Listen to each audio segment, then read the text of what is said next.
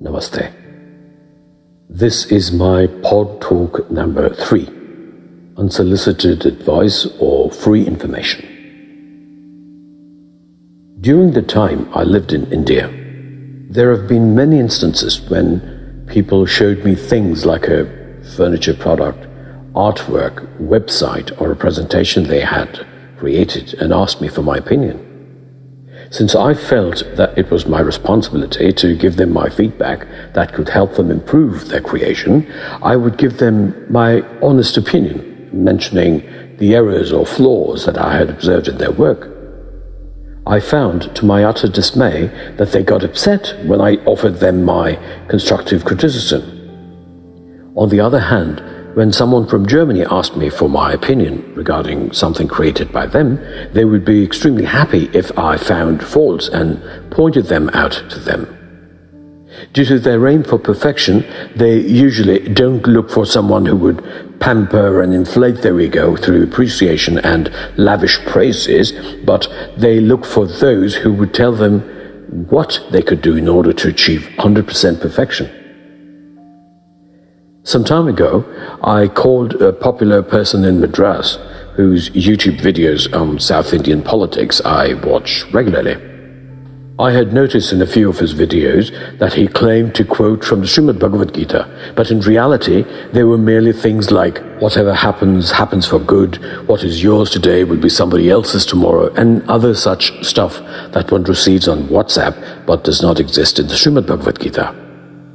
My suggestion to him was that since he is a senior person considered to be well-read and experienced, he should spend about 3 hours to actually read through all the 18 chapters of the Srimad Bhagavad Gita at least once, so that it would enable him to quote relevant shlokas concerning karma yoga, self and mind control, social justice, self-confidence, fearlessness, devotion, and so on, and also rubbish allegations of anti-dharma forces that the great scripture teaches casteism. Instead of being thankful and happy to receive an important piece of advice from a well-wisher like me from across the ocean, who has taught the Srimad Bhagavad Gita to thousands of people, he took to defending his position.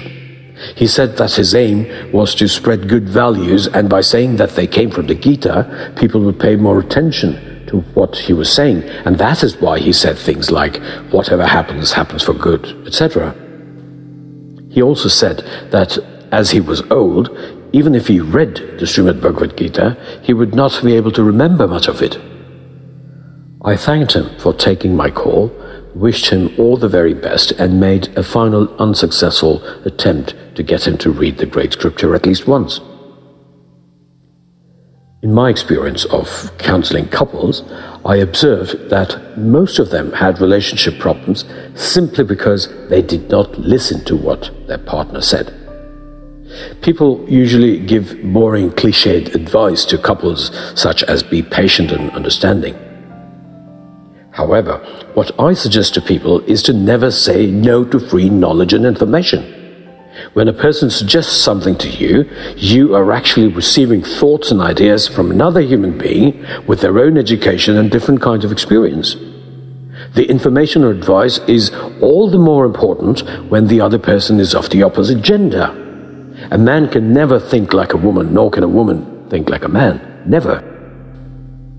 Therefore, when a man's female partner tells him something, he should seriously consider the fact that he is receiving knowledge and information from a person of the opposite gender whose way of thinking is something he will never be able to experience.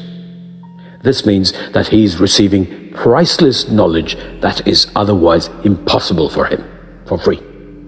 It applies to women paying attention to what their men say too.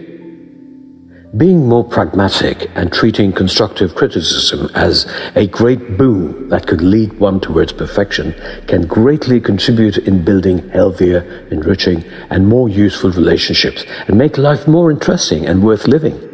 People who do not know the secret invariably try their best to prove themselves right, even if they knew that they were wrong.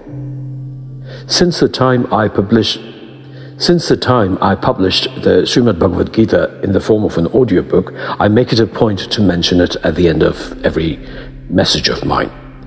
Studying the Srimad Bhagavad Gita cannot get simpler and easier than listening to it as an audiobook instead of reading it, which might be difficult and uninteresting for people with problems of concentration.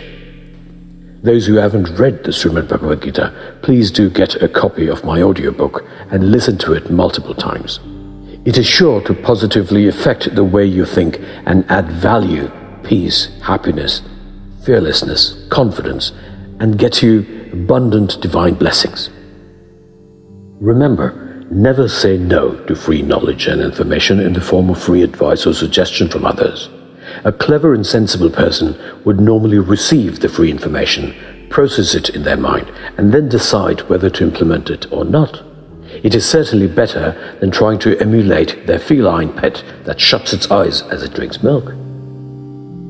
With much love and affection, may you all stay blessed.